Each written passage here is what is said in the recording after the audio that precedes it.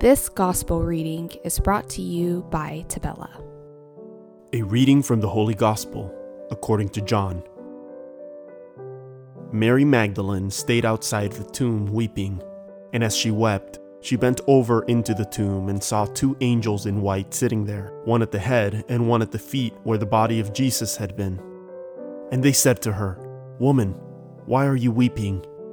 She said to them, "They have taken my Lord, and I don't know where they laid him." When she had said this, she turned around and saw Jesus there, but did not know it was Jesus.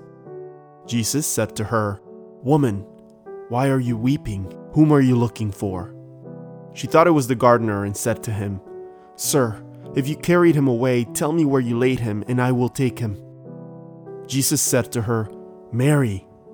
She turned and said to him in Hebrew, "Rabboni," which means teacher. Jesus said to her, "Stop holding on to me, for I have not yet ascended to the Father. But go to my brothers and tell them, I am going to my Father and your Father, to my God and your God." Mary went and announced to the disciples, "I have seen the Lord," and then reported what he had told her. The word of the Lord.